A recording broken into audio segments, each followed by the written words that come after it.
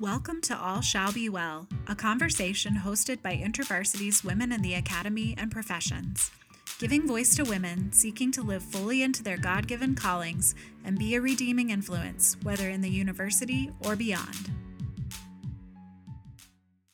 Thank you for joining us for this episode of All Shall Be Well. This is Caroline Trisick, and our guest today is Grace P. Cho. Grace is a writer and the editorial manager at Encourage, an online publication for women. In the middle of her years in church ministry, Grace sensed God moving her toward writing, to use her words to lead others in a broader context. She now coaches writers, mentors leaders, and believes that telling our stories can change the world. I so enjoyed this conversation with Grace as she shared how she discerned God's call on her life, her journey toward motherhood, entering into pain and suffering with others, her experience of embracing her identity as a Korean American woman, and so much more. I hope you'll enjoy this conversation as much as we did. Well, Grace, thank you so much for being our guest on the podcast today.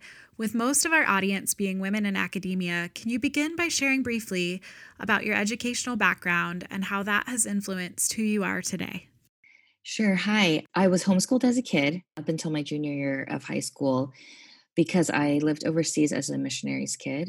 And when I was sent back to the States, I finished high school, but I could not wait to get out of Orange County, which is where I went after I came back to the States. And I attended UC Irvine, got my BA in psychology.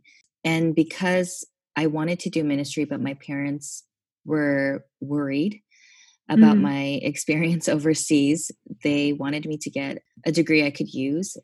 And so I got a teaching credential. After that, I went to get a master's degree at Gordon Conwell Theological Seminary and received a master's in religion with an emphasis in world missions, thinking that that would help me if I were to go overseas to a country that may not be open to Christianity. So all of my, at least college and above, all of my academic work was geared towards me going overseas and working, hopefully marrying a pastor, because that's the only way I saw women in ministry. Interesting. Lead was only if they were a pastor's wife. And so that determined actually a lot of how I studied and the kind of degrees I got, or the way I just perceived myself in academia. Was the goal is just to be married to a pastor or a missionary pastor so that I can lead in the ways that I want to. So then I assume, since we talked earlier, you are living in California, so that didn't end up being what happened. So where are you now and what are you doing? Okay. I mentioned I grew up overseas. I grew up in Kazakhstan, and I really, for some reason, even growing up there, had a heart for the Spanish language. And so I thought I was going to marry someone, a pastor, and go do ministry in Latin America. But I am married to a Korean American man. We live in California. And all of that deconstruction actually happened in seminary, when what I thought were my dreams, what I thought was what God was calling me to for his kingdom's sake, which was to lead, to do ministry. I use the word destroy, which may be a harsh word, but I really felt like he destroyed my dreams that I thought were for him and that I thought I had with him, that God and I had conversations about this and, all of that. So it was a really confusing time, actually, my second year of seminary. And what does it mean that I just thought that my husband would actually come into ministry. He was in the cooking industry at the time. Okay. And I thought, somehow, God, you're a God of miracles. So you can bring him over and use his skills for your kingdom and all of that. And I had a more compartmentalized idea of living out our faith and what does it mean what is the higher calling of people in God's kingdom. So I couldn't connect the two. Could my, at the time, fiance come in and do ministry with his cooking skills? And that had to be all, in essence, destroyed. And so we got married, and that's a whole story in and of itself. I felt like I was at a crossroads in my faith, and the Lord was asking me, do you trust me, or do you trust yourself and your dreams that you had for me? And if you really love me, you'll obey me. And obeying me entails marrying this man that you're engaged to, and not going overseas and actually doing ministry in Vegas. And so that's what I did. I did ministry for 7 years there. And then now we're here in California, which is where I semi grew up prior to going overseas. Yeah, thank you for sharing about that. It's Hmm. interesting to hear how you use the word destroy in a way that that's what it felt like for you in that time. Um, Exactly. Yeah. I think yeah, when I tell people that story, they think, how could that be? Why would God do that? Or maybe I got it wrong in the first place. But really destroying is the best word, and destroying so that he can reconstruct my sure, faith sure. and my theology. So it was needed. I think it had to be that dramatic of a word in order to help me understand what I had to let go of. Mm. Mhm. Yeah, it reminds me, I think it's in Hosea where it says something like, "You've torn us into pieces to Mm, rebuild us," or something like that. mm, And it's all about like the Lord drawing his people back to him. mhm. How God has to do that or chooses Yeah, to do that with each of us in different ways is really yeah, interesting. yeah. Yeah, so you mentioned being a missionary kid and Mhm. homeschooled. Can you share a little bit more about your spiritual background and your faith journey, kind of growing up, and how that has shaped who you are? I'm a pastor's kid and a missionary's kid. So I think Okay. there are ideas of what a PK is like, or their life is like. And I think I lived into the stereotypical PK life, which for me meant there were things that were happening in the home that weren't good or healthy, Mm, but had to be covered up because we're pastors' kids and we need to put on a smile before we go into mm, worship service. Even though my parents, from what I remember, I felt like they fought every Sunday prior to church. It was a violent home. That's the best way I can describe it now in hindsight. So that on top of, we grew up in the Presbyterian context, so more conservative, more reformed. That's how my dad was. But also when I came back to our home church here in California, they were very that mindset was really strong. So very, okay. very reformed. There's nothing wrong with that, but I think that really shaped. We were, reciting catechisms on Sundays. This is both elementary students and youth group students, and so I was highly shaped by that theological context. And so the way I saw myself, God, in the world was really, and now I can say not only a reformed context, but a very white reformed theological Okay. context, even though all my pastors were Korean Americans and I grew up in an immigrant Korean American church, but because that was the only theology that was deemed right and good, Mm, there was nothing outside of that that I could have known or seen. And that, I mean, that goes to show why I hadn't seen any women right. be a leader, really, unless they were labeled director, children's director, or even children's pastor, but no one could go. I hadn't seen a woman go beyond that. Yeah. Yeah. So Mhm. only allowed to teach women or children, essentially. Exactly. And I really was okay with that, even though I knew I had leadership qualities within myself. Because I hadn't seen, there was nothing to compare it to. And so I didn't see the limits, I guess. I just thought that that's the way it was. And that also actually shaped this idea of Western saviorist mentality and my desire to go overseas and, go into the basically be like Jim Elliot and go into the jungles of Ecuador. I think that was my dream as a kid, is to grow up and then become a martyr, because I was so influenced by the books that were given to me, the stories I had heard. Yeah, Yeah, which were all all written by white men. male. Yeah, And yeah. yeah, absolutely. Aside from Elizabeth Elliot, Sure, I exactly. felt Yeah, like, yeah, I right, know. I or thought of that Beth as well. Moore. I think still the stories though were mostly, or the theology or the words were really 99% written by white male theologians or white Right. male Christians. Yeah. So then now you are the editorial manager of Encourage, which Hmm. is correct me if I'm wrong, an online publication Hmm. primarily for Christian women, or Yes. and then as well as a writer on other platforms. But you also have noted that you were reluctant about writing at first and Yes. sense that it was something that God was calling you to. Can you share more about how you heard from Jesus that that's what he had for you? Because I'm hearing the story of how Hmm. you how he destroyed your original plan and then bringing up this new plan as a writer. How did that come to be? Yeah, I had not seen myself as anything but someone in ministry. So after I had my first child, which even that journey into motherhood felt roundabout because again, thought one way in my conversations with God, but he took me a different way. Hmm. I don't know what that says about me or my journey or my idea of God, but now I'm not trying to figure him out as much. I think we all try to do that, right? We try to make sense of what our situation is through a story. Oh, And so absolutely. when we couldn't get pregnant for some time, I had always wanted to adopt. And so I thought, okay, yes, God, okay, this makes sense.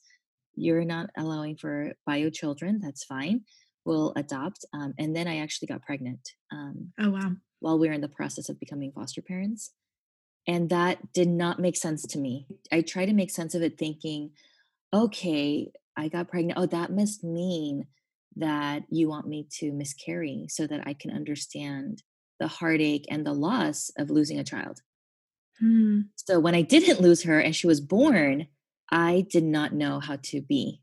I hadn't read anything about becoming a mom outside of the context of becoming an adoptive mom. And so felt I felt very lost as a first-time mom, not Hmm. only because of this journey into motherhood, but because I was the first woman on staff to be a new mom at the church that I was at. And so I don't think anyone Hmm. knew how to help me or how to make space or teach me how to do this thing. Like how does one lead and be a mother at the same time, or have all the obligations and responsibilities of being on staff, but also I would bring my baby to staff meetings, feeding Hmm. her during staff meetings. I just had no idea how to do it. And so in those first 6 months, one, I was very depressed, but I felt very lost in my identity of who am I if I can't lead anymore? Who am I if I'm basically stuck at Hmm. home?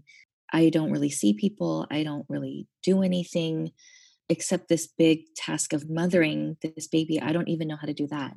And it was in that wrestling that I thought, Lord, what do I do with myself? Sure. And Yeah. I just remembered, I read so many blogs while we were looking into adopting and fostering. And I thought, wow, those people don't know me, but their words impacted me so greatly.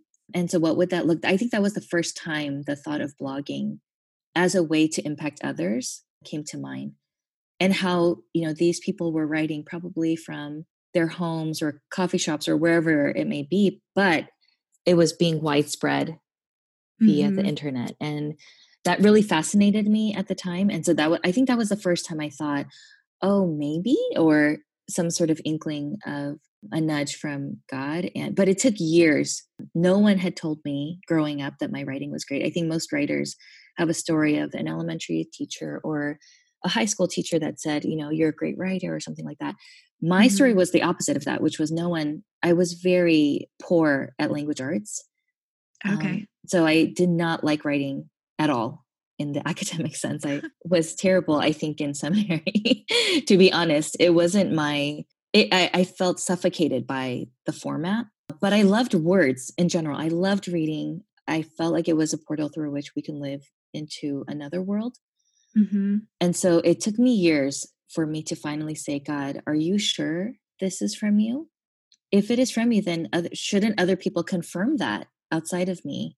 But aside from posts, on Facebook or Instagram or little blogs here and there was really no way to know except to do it and Sure. Yeah. and to step into obedience. So a friend had told me, Grace, when you don't obey, you're withholding blessing from people, from others. And that really struck me as having a pastor's heart for people. I realized if I'm afraid to do something just because I'm fearful that I shouldn't be doing it or that I wouldn't be good at it, those are my own issues I need to resolve and shouldn't impact my obedience if God is really calling me to it. So Mm. it took me a while to, put money into it, like getting my own website, actually taking time to write or being in writers groups or even calling myself a writer. Right. Yeah. That took a while. And now I feel very comfortable to call myself a writer and now an editor, all skills that I gained over my life, like even my editorial or grammatical skills, they were gained through my homeschooling years where we were, I don't know who does this in elementary, but we were taught to diagram our sentences. Okay. I learned that in college actually, but Oh, I was an I hear. English major. I was an English Oh, major. okay. So yeah, but never in elementary school or middle school or high school did I ever Yeah. diagram a sentence until college. I just love That's the funny. beauty of that, Yeah. Yeah. of the lines and the structure and how it looks on the page when you Yeah. diagram a sentence. And so I think I didn't know it was a dream, but it had laid dormant for so long that Mm, when God was nudging me in this way, I just started to remember all the things I used to do as a kid, that this was a way of me creating another reality for myself that was better and different from my real life, and how that helped me to connect actually with God and knowing that He is unlike man, unlike that the world that He wants for us is unlike the one that I am living. And so He reminded me all of that, and that helped me. And people affirming that my words, moved them or made them think differently or things like that, that mm. helped me over the years to really say that this is now the way that I'm going to impact others. And a different word I received when I was being reluctant to do this was, you're going to use your words to lead others. And that I felt like was an aligning of my self prior to being a mom.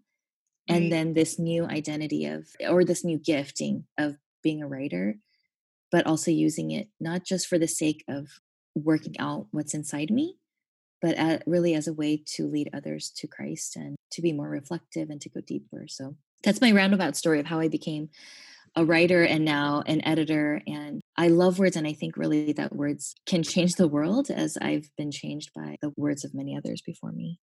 Beautiful. And I love that story of remembering how Mm. much you loved diagramming sentences now that you're in that as your vocation in some sort of way. I mean, you're not Yeah. diagramming sentences, but essentially moving things around and making it beautiful.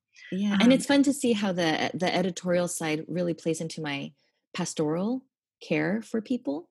And so not mm, only do I get to care for the writer themselves by caring for their words, but it's a combination. We can make excellent work together so yeah. that people will be impacted the most. And so it seems as though this was what I was meant to be in some ways, Hmm. bringing all my gifts together into this world of writing and editing. And I couldn't have imagined that at all for myself prior to And prior to there's this that life. creating space for people to share their stories in your Hmm. leadership, like the editorial leadership of making space for someone's voice to be heard.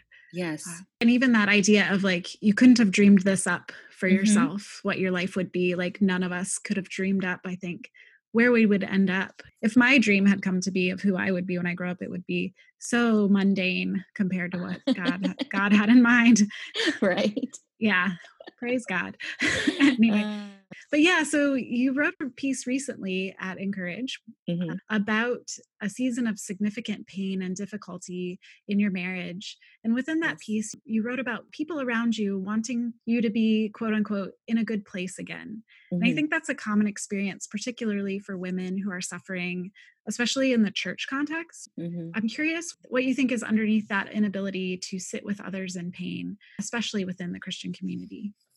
I think part of it has to do with the fact that we can't even sit in pain with ourselves.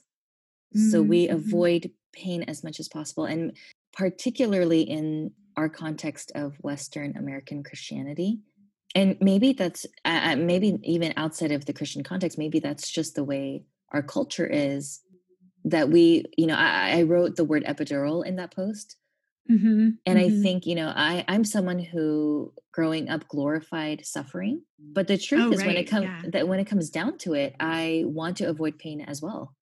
And I don't know how to endure through pain. And I think that's what we're trying to avoid all the time. Is it's uncomfortable, it's painful, and not only can we not do that for ourselves, that makes it even harder to do it for someone else, because we'd rather look away from their pain, because maybe it reminds us of our pain and things that we Mm-hmm. haven't even dealt with.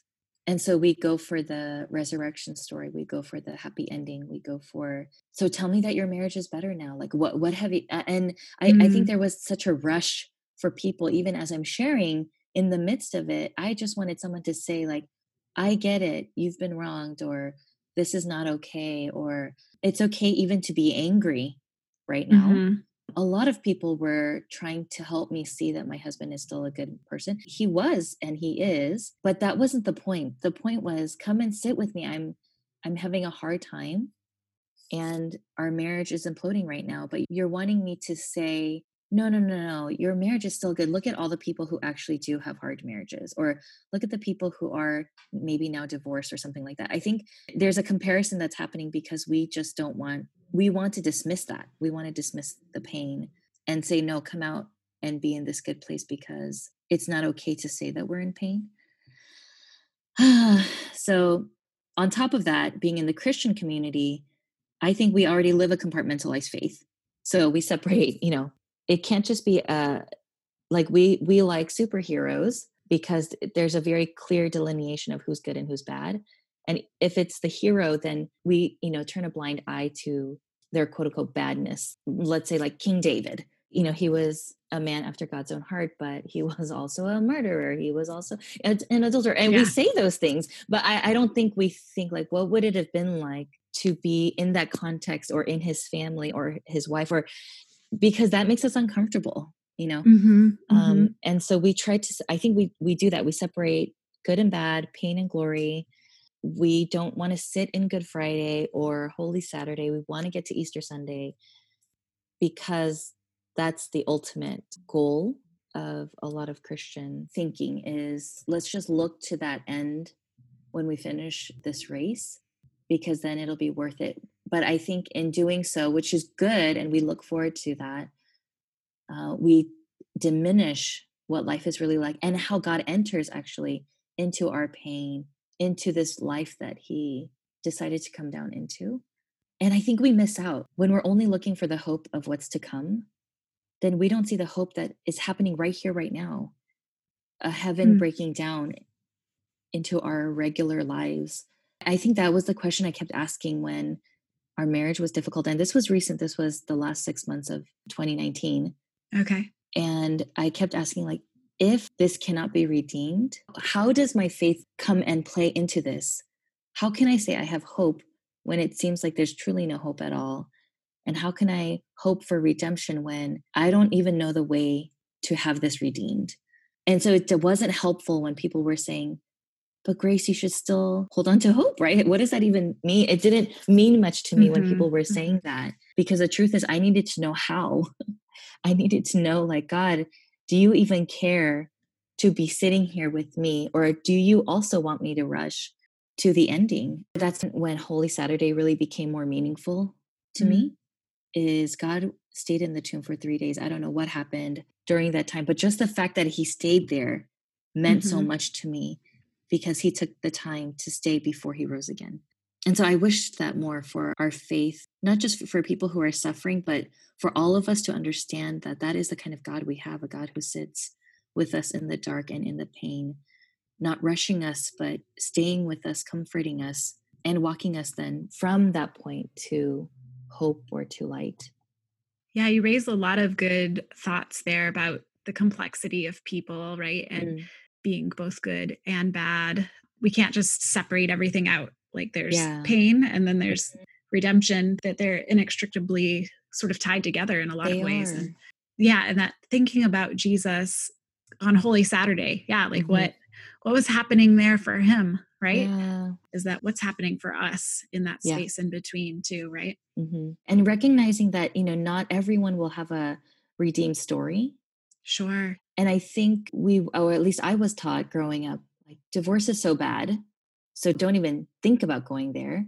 And so I feel like we demonized people who did get divorced, saying that they just didn't make enough of an effort or something like that. And so that idea of if you cross over that way, then you have a label of being bad, Mm, but not recognizing like there are so many complexities that happen in a marriage, in our faith, and that truly not every marriage or every story will be redeemed. Not everyone is going to be healed or experience the final story.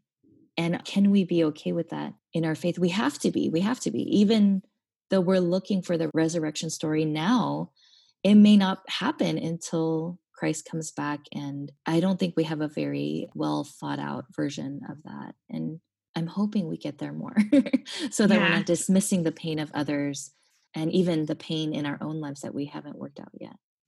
absolutely.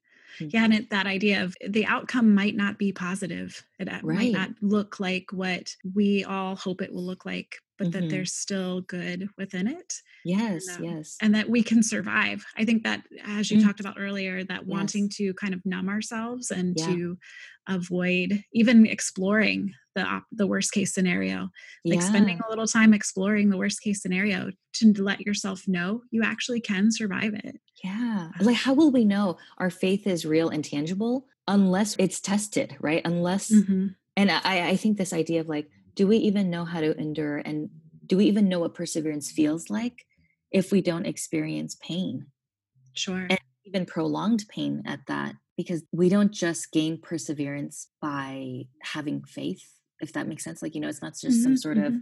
reward given to us, but we actually have to go through things.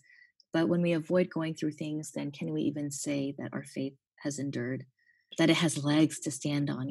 Hmm. I can go into a whole thing on that, but Yeah, I know, right? I'm like, we can totally veer off all of forget all the other questions. We're just going to talk about pain and suffering. yeah. So we'll shift gears though, Okay. before we all have an existential crisis.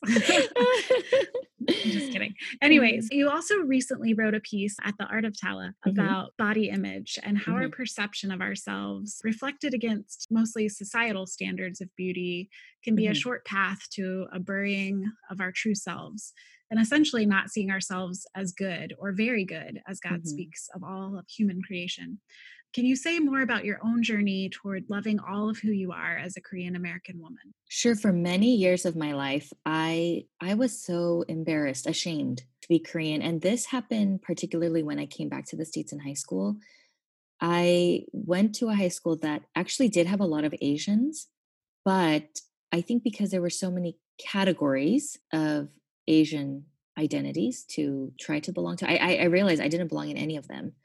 I Mm, didn't quite grow up in the States, but I did. I was second generation child of immigrants, but then also we lived overseas. So I didn't quite fit in with the Korean Americans or those who had immigrated first gen. I just didn't fit in any way. And that made me hate it even more.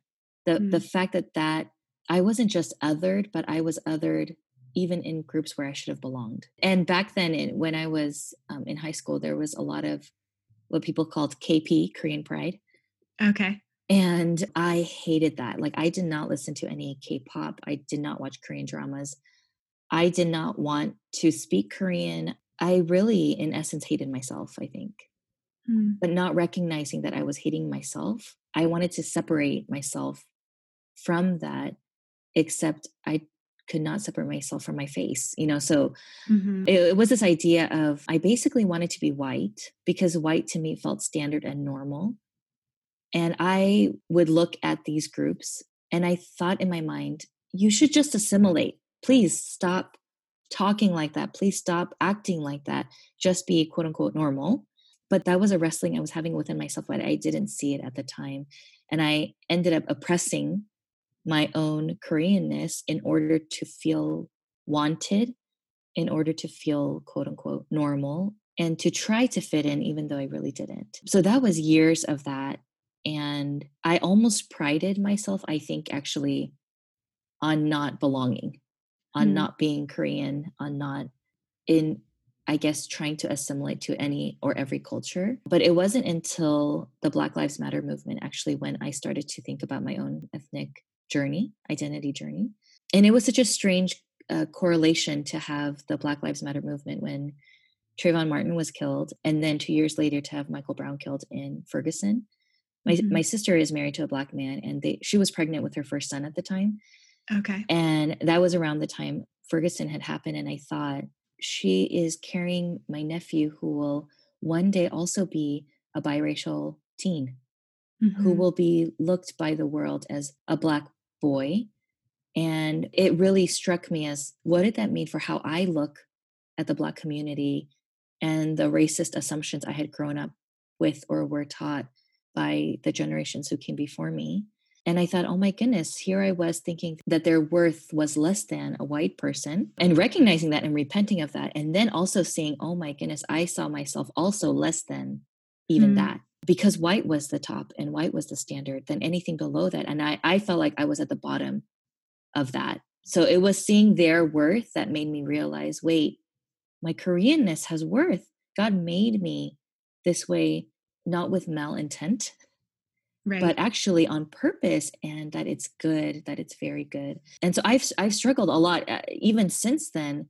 What does it mean to accept myself as a Korean American, not only in the cultural stuff, but also what I wrote about in beauty standards, and what am I trying to do when I'm putting on my makeup, and the people I look to for, beauty advice. Not that I really care so much. I'm not versed in that, but who do I look to and say that's beautiful, or that's good, or that's desirable? I'm still in the process of deconstructing all of that and really owning and appreciating my culture. And that came not only through the Black Lives Matter movement, but last 2 years ago, we took our kids to Korea. And it was the Okay. first time I experienced Korea outside of my parents. We just went for our own leisure, Hmm. and I got to see Korea for who she was, or who she is, and the oppression that we experienced in our history, and not even knowing or even wanting to know that history before. All of a sudden, I felt hungry for, wait, what's the legacy I carry just because I'm Korean?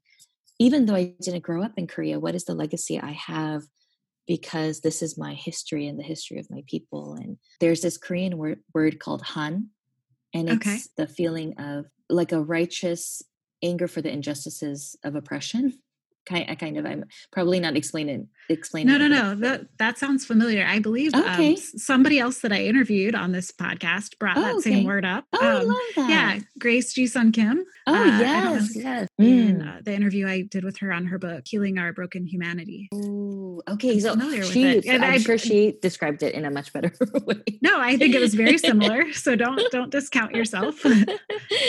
But I think that I used to not understand that concept. And I was trying to separate, right? I didn't want to say that that was my legacy, and to say I don't understand it. I'm American. That was what I wanted to embrace most of all. But going to Korea and recognizing, this is why we beat our chests and cry out for justice, Mm. and why Korean people are. I used to think like, oh, that's just so dramatic, like them protesting. They do a lot of protests in Korea. I felt like I saw a lot of footage of that on the news, and Okay. I just thought they were being dramatic. But now, knowing more of the history, I'm like, of course, we need to protest. Of course, we have that Han that Yeah. needs to Yeah. be released through protest, through writing, through art, whatever it may be, and recognizing I carry that whether I want to or Mm. not. And that it's not a bad thing, it's actually a good thing, and something that I'm relating to God, that God is a God of justice. Hmm. And so he feels our Han, he holds that as well. The tension of there's injustices in the world, and we're fighting for justice to happen, and that one day it will come about completely. But in this current time, we will live in tension. And I think that's what it means to be of two cultures and multiple cultures, because I lived overseas, and living in that tension and holding that tension. Now I'm starting to love being in that place, and wanting my kids to understand what it means to be Korean, and the good things of it and the hard things of it, in a way that was not taught to me, because our immigrant parents really wanted us to assimilate. And that was what I thought was the right thing to do, was to assimilate. And now, again, deconstructing that and really coming to a more integrated place of, this is who God made me to be in this current context for this time in history. And how can I elevate the goodness of that instead of being ashamed? And would you say that it shaped you understanding more of who you are as a Korean American woman, and that integration within yourself shaped how you view God and who you view him to be? Yeah, I think it changed the way, not only how I saw myself, God, but also the rest of the world. That the whole Western saviorist mentality, Mm-hmm. that became deconstructed to see like, wait, we're all equal. Right. Not I'm better than you because I grew up in this place or I've had these privileges. But my goodness, we are all of equal worth, and therefore we should all be learning from each other equally and not to elevate one person or the other. And to know that God can encompass all that and hold all of that, that He did this on purpose. All the deconstructing that has happened in my life so far has blown God out of that box I had put him in, or the Mm. boxes that I was taught to put him in. And to see he is so vast and wide and mysterious beyond what I could have imagined him to be. And that has made me more gracious and more compassionate toward myself and to others, to see a God who can hold all of that. Yeah. Mm. Yeah, and I'm struck by the contrast even between the idea of Han Mm-hmm. and, as we were talking about earlier, the inability for the sort of white church culture. I mean, Mm-hmm. can we say it's white church culture or Yeah. Western Yeah. culture? The inability to sit in suffering with one another, to acknowledge suffering, to be present with each other in it, compared to the outcry and the lament that Mm-hmm. you describe of Han.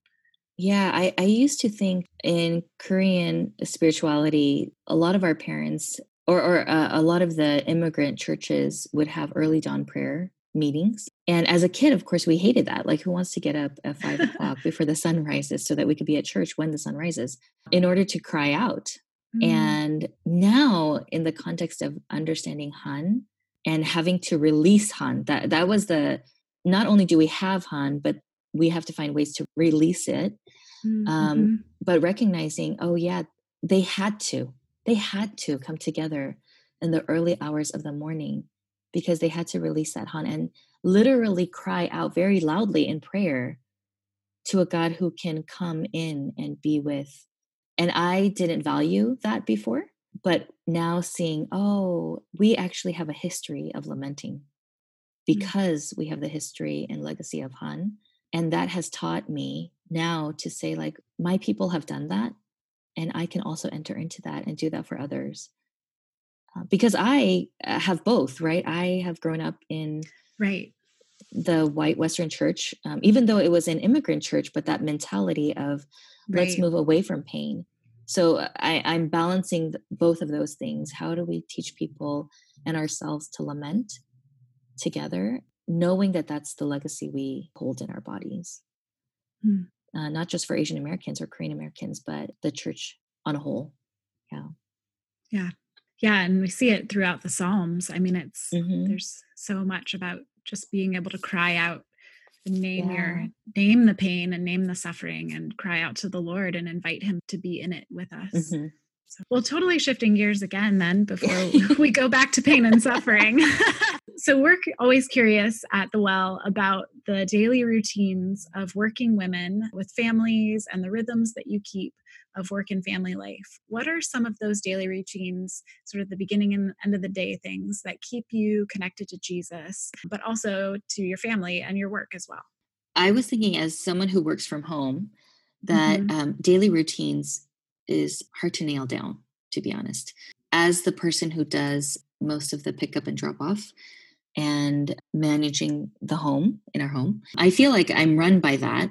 But also, one of the things that we have been recognizing in ourselves and in our family dynamic is we don't have a lot of play. And so that is a new rhythm we're trying to practice. Play is actually, ironically, a really hard thing for me. I used to play very well as a kid. And even when I was not a mother, I thought playing with kids is so fun. But once I became a mother, playing became harder for me. And I became the not fun parent, even though I thought I would be the fun parent. But I am not. I'm gonna admit that and acknowledge that. So I feel like the invitation recently has been for us to have rhythms of play and just being together. And so one of the things we have been trying to do is to have board games or card games to wind down our family with. And we live with my in-laws. So this is just for our two children, but kind of having that quiet space where we're not ramped up, but having play be the way that we enter into rest. And so that's a new routine we're trying to implement into our families. But particularly for me, I think for kids, obviously it's easy. They want me to play with them, but am having a harder time trying to put that into my daily routine. And then our lives also shifted this past year as my husband left the cooking industry and decided to go into engineering. Okay. So That's a big change. it was a big change. And his life as a chef or a cook was not your regular person's 9 to 5 job. So for all of our marriage until last year, it was on the chef's schedule. So working at nights or working early in the mornings. And so we did not have a typical rhythm as a family. But now we're learning to have a new rhythm where we're together in the evenings, we're together on the weekends, and we never had that. So what does play look like then for us when we're actually playing at the same time as everybody else? And how can we incorporate more community and rest? Those 3 words, community, rest, and play. Those are the 3 things that we're trying to put into not only our daily routine, but now in this new schedule of life that we have with my husband's change of career. So I don't know if that answered the question, but Yeah. I feel like it's like a atypical answer of. No, I love it because it's so interesting, community, play, and rest. And I feel like those are things that are in some ways countercultural to the pace of life. And likewise, I can relate to not always wanting to play with my children. Thank you. You're welcome. But I also was an excellent player when I was a child. Like I played for hours and hours and hours with, no problem whatsoever. I never got bored. I don't remember being bored. Maybe my parents would say differently. But yeah, I find it difficult to sort of enter in and play for periods of time with my children, even though they would want me to, especially my daughter, who's very extroverted. And I wonder how we unlearned that, I know. I was just going to ask you, when did that happen? I don't know. Yeah. The seriousness of life or something. I have no idea. I also wonder for myself, I remember doing these. I'm second of 4 kids. And there's a huge gap between me and the third sister. And then there's a brother at the end. And I used to put on, instead of doing my homeschool work, I used to put on these elaborate play narratives, I guess. I don't know. So they would, they went out and play house. And then I would put them in costume. I would have a house ready. I would basically direct their play, which I don't know if they were annoyed by that. But I basically created a world for them that they can enter into and live out this fantasy of what a home would be like or something like that. So now I think back on those times and I thought I was a creative person or a creative kid, but I think it got squashed because it came at the expense of my academics. And so in order to correct my ways, I had to give up the play because I had to be a more serious student perhaps. But going back to being a child is actually a lot harder. Than I thought it would be. I thought actually the kids would help me enter back into that more easily, but I'm recognizing how hardened I've become as an adult. And to break out of that shell and re-engage with my child self has been a lot harder to enjoy. I thought it would be more enjoyable, but it really is a practice and a discipline to play. Yeah, and I love that shift or reframing of it as a practice, something that we could act like, oh, we don't have time for this, but that it's a luxury. Like choosing into it because it's actually something that we need too. Like we need the joy of play. So 2 more questions. We've talked a lot about pain and suffering. So where do you find hope in the midst of suffering? When things get too big and overwhelming, I actually do feel like a child. And as children, I think we look for the small things. So I always imagine myself when I'm overwhelmed. I have this picture in mind of myself as a tiny, tiny person in the hands of God, and that his hands are vast and the world is vast, and not in an overwhelming way, but there's actually still good in this world. And so I start to look down, I come closer to the ground, meaning then I often look at nature or look outside or look for things that I think nature for me is a way that I find hope again. Right now in California, everything is blooming. February is actually spring. And I am always amazed when the trees bloom and they are so colorful because I think it always feels like a miracle, even though that's the nature of nature it will always bloom when it's warm and it has enough water and all of that. And yet it still surprises me. So that's one way. And also mundane rhythms of cooking. That's a way I've been finding hope for. We may not be able to solve all the world's problems or even argue enough to solve the world's problems online. Right. But when we feed someone, when we cook it ourselves and we feed someone, in that moment, there's peace and joy and hope. The idea of like, we can still be communal, we can still be community and love one another through the medium of food. I think that has been the most meaningful way for me these days. How can we connect with one another in a time when we're trying to separate and distinguish how different we are? What are the bridges that will help us actually be more connected? And for me, I found that food is a great way to bring people together and to ease the tension of our differences, to say like, hey, we all, even if we don't enjoy food, we all need food to be alive and to be connected. So if we did it together, if I fed you with the love of my hands, can we see each other as human beings and not as opposite parties or enemies or people who just don't agree? So those are the two ways that I've been finding hope these days. I love what you just said. If I feed you from the love of my hands, can we see one another as human beings? Yeah. It's beautiful. Well, we like to conclude the podcast with the same question to all of our guests. Is there a particular quote or scripture or song or other set of words that has been meaningful to you lately? And can you share why it might resonate with you at this time? A friend sent me this Maya Angelou quote the other day. I think it's a pretty famous quote. I'm not quite sure which work of art it's from, but it says, "There is no greater agony than bearing an untold story inside you." She sent this to me after I was telling her about the story I wrote. It ended up coming out more like a spoken word poetry form, but it was a story about chuk, which is the Korean word for rice porridge.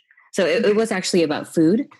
And there was such tension as I was writing it because I wanted to write it more of an essay story, and recognizing like it sat within. I experienced this. I had never enjoyed chuk before, but a year ago, my mother-in-law brought home this bowl of chuk from church as leftovers. And they actually had celebrated the end, I think, of a month-long or a week-long early dawn prayer movement. So all of that, I think the heritage of not only our Korean spirituality, but it ended with food and the women coming together at the church kitchen, all of that. Anyways, it tasted unlike any rice porridge I had before. And clearly it stayed with me for a long time because I wrote that in the last 2 weeks or so. And I only realized that it's actually been a year since I ate that bowl and how long it stayed with me. But the story needed to be written and it needed to come out. And even the process of it coming out was not comfortable because I'm not a poet. I can finally say I'm a writer. I'm not really a poet, but well, maybe you are. Maybe you are. Or maybe, yeah, who knows?